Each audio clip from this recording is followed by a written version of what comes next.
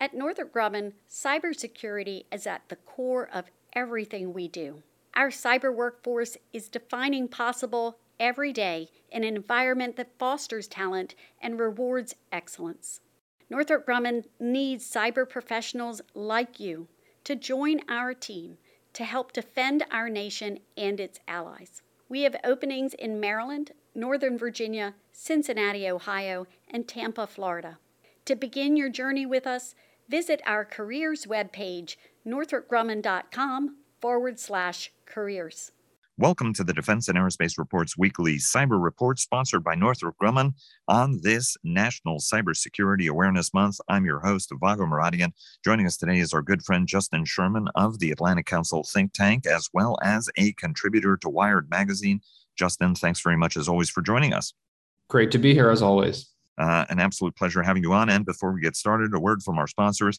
Bell sponsors our daily podcast. Leonardo DRS sponsors our global coverage. General Atomics Aeronautical Systems sponsors our coverage of strategy. General Motors Defense sponsors our technology coverage, while L3 Harris sponsors our coverage of Joint All-Domain Command and Control. And Rafael USA sponsors our coverage, or has sponsored our coverage of the Association of the United States Army's annual conference and trade show. Justin, a lot of reverberations from the resignation of the United States Air Force's former chief cyber officer, Nick Shalon. Certainly very serious accusations. He granted an interview to the Financial Times, which was eye-opening, effectively saying that China is superior to us, whether it's on cyber capabilities or on artificial intelligence, and also had a damning indictment that the Pentagon has failed to address glaring software as well as hardware vulnerabilities. You've joined us on this program numerous times, as has virtually every cyber leader, and we have discussed that issue. We heard from Chris Cleary a couple of weeks ago when we interviewed him at the Navy League show. He is the principal cyber advisor to the United States Navy. And he said, look, the priority is buying new hardware as opposed to addressing these vulnerabilities. If we focused on addressing those vulnerabilities, we would be able to resolve them in a few short years. What is Nick Shalon saying that is so powerful and potentially needle moving at this point? He said a couple of things. One is what you referenced, talking about inertia, talking about a lack of senior leadership attention to issues like cybersecurity, and really just spending a lot of time focused on really basic vulnerability patching and other security measures that you would expect should have already been in place. He also talked about, because of that, having to spend a lot of his time focused on what he described as basic software configurations and addressing basic vulnerabilities, rather than also thinking forward and innovatively and looking at where the organization needs to head vis-a-vis IT and where adversary states like China are headed. Which leads to the third point, which is he talked about his perspective on artificial intelligence and where that stands in terms of the U.S.-China relationship. So it really spanned a couple of different complaints, but his resignation certainly made waves. What do you think comes of this, right? I mean, you were immersed in Facebook land last week because of very, very compelling congressional testimony by a whistleblower who had inside information. I want to talk about that in a moment. But do you think that this is going to result in hearings? Because there are members of Congress that are looking at this and saying, well, wait a minute. It's not like this is not a known issue to members. But do you think that this ends up going somewhere ultimately? It might or it might not. I forget if he said he wanted to testify or he was planning to testify. I mean, look, right. I mean, as he talked about, large organizations have inertia. That's true of the Pentagon. That's true with IT, right? If you look across the federal government at various GAO reports, you'll see pretty basic cybersecurity requirements put in place months and months before a report is completed. And you're lucky if agency has done, 50% of that stuff, right? I mean, it's just really slow, and there's there are a lot of basic security problems that have to be addressed. And then the AI stuff, I mean, it's, I think there's a real problem with the AI arms race framing, suggesting that just because China is doing a lot more facial recognition surveillance, that we should do the same and steamroll civil liberties or something like that, or just because they're throwing ethics out the window, we should do the same. But all that said, that issue, US, China, artificial intelligence innovation, is another hot button one. And so, like you said, I do think this will, at least result in some kind of congressional attention. And I have been talking to friends who say that, sometimes even those involved in the process get very frustrated and resign, even if the process is moving forward. And there are some who say that the Air Force is actually doing a pretty decent job and has been working to get on step in order to make some of these big changes. Again, the proof of the pudding is in the tasting. You have been looking at this issue, among others, for a very long time. Are we making any progress at all in moving some of these needles? Because if you look at it from a vulnerability standpoint, we're tackling the ransomware part of it. I want to get to that in a minute. But from your standpoint as a seasoned observer, are you seeing any of these cyber needles moving forward, especially in this administration that has a very, very highly qualified senior cyber team, whether Chris Inglis at the White House and Neuberger at the White House. You've got Jen Easterly, who's over at CISA and elsewhere across the department, across the government. Do you see the kind of, are you beginning to see any material progress from this first-class team? Yeah, there's been a big push across the board, I think, to focus more on cybersecurity. Of course, the bar on that was extremely low, whether that's just because nobody paid attention to it, or in the last administration, Rudy Giuliani was the cyber czar. So, but yes, they focused a lot. You're not just being flip about that, by the way. No, I mean, he really was. And so that just goes to show you how devalued that issue was, right? I mean, John Bolton got rid of the White House cyber coordinator position, which is a vital one to protect the country. So, so all to say, the Biden administration is making huge strides, particularly coming out of the last administration, as you said, in putting people in the White House and other parts of the executive branch that really do have deep expertise in these areas and really know what they're doing. And so we see CISA standing up more cooperation with the private sector on threat stuff.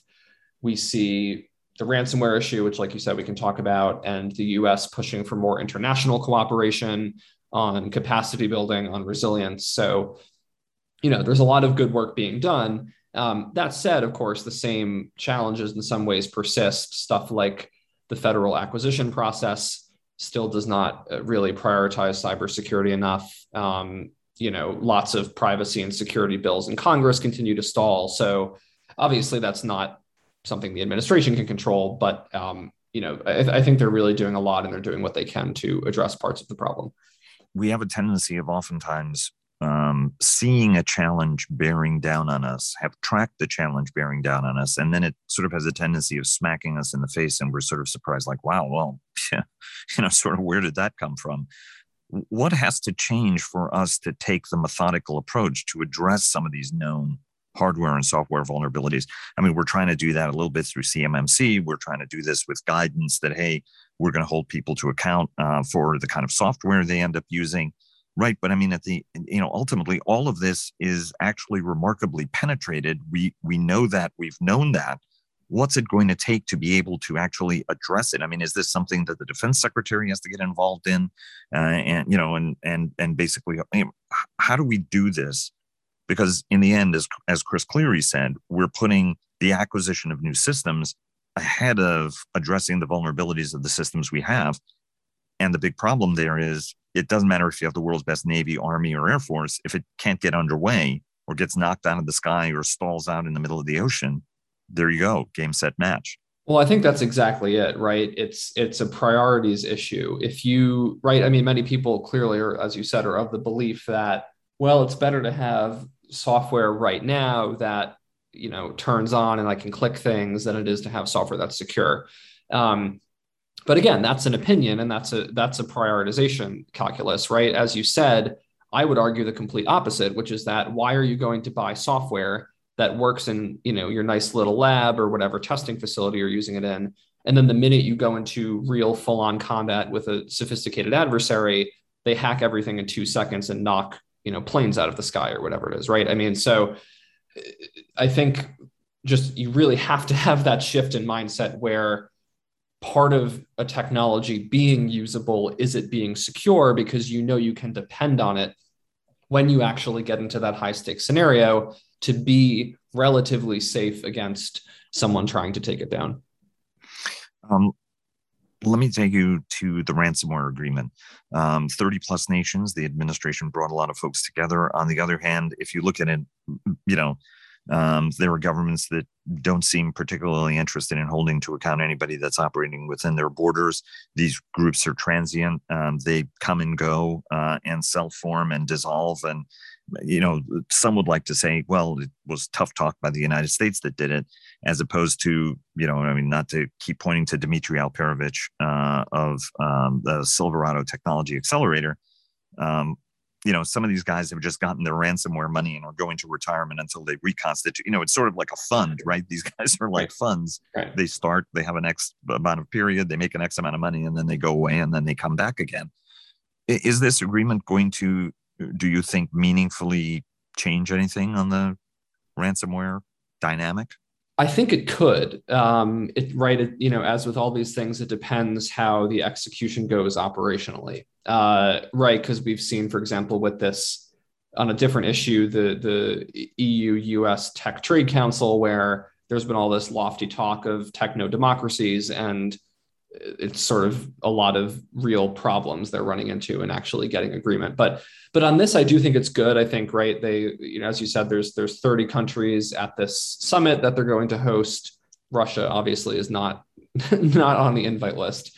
And the focus spans a bunch of different areas with respect to ransomware. Part of it is about boosting security and resilience in different countries, you know, security being you're trying to prevent the initial ransomware attack. So, you know, stopping things like phishing, and then the resilience part being in the event of failure, because of, you know, a hack is of course going to happen. How do you come back? How do you restore systems? How do you ensure continuity of operations, et cetera? So that's a really important thing. There's also a focus in the White House, you know, background sheet on it in tackling the cryptocurrency issue, because as you just referenced, with criminals using this as a giant cash source, most of these maybe all of these ransomware payments really are paid via cryptocurrency. And so that's something else that the administration has talked about, is if that's the reason they're launching these attacks in the first place, if it's about money and it's less ideological in most cases, let's target that money. Let's make sure they can't actually get the financial return. The calculus being maybe that will then disincentivize them from doing it in the future. And what's your sense on the best way to fight that? Just to recap for our audience, because that's another issue you spend a little time thinking of about, I should say. Yeah, I mean, that's more complicated, right? Some countries, China, have really heavily cracked down on cryptocurrencies. The US there's some SEC guidance on it, but it's still a pretty unregulated space. Companies popping up all the time in California that throw all matter of things on the blockchain, that including those that should not be on the blockchain. So, you know, that's really a challenge. I mean, the other thing I'll say, though, that was in the White House announcement was they mentioned that talks continue with the Russians on Putin cracking down on ransomware groups from within Russia, and on coming up with cyber red lines in general. And it was just a few sentences literally at the very bottom of the White House release about this ransomware summit. But that's a really important thing to note. I know we've talked about it on here before, because so many of these ransomware attacks are launched by groups in Russia, that it really is going to come down, when we talk about international law enforcement work, to getting the Russians to in some way at least crack down a little bit on this problem. You mentioned the blockchain. Explain that to our audience who might not fully understand what that means. Yeah, so the blockchain is essentially, you know, a system for recording and storing data that's distributed. So the idea is, because you have a digital ledger that's not in a single location, but it's spread out across this entire network of devices, you know, it's more difficult for people to cheat or to lie about their information, for example. So, of course, in practice, there's lots of real security problems and stuff like that, as with any technology, but that's the general idea. And so a lot of cryptocurrencies are funneled through the blockchain in an encrypted manner, which makes it difficult or more difficult, in some cases, for law enforcement to track effectively. Let me take you to the Facebook question.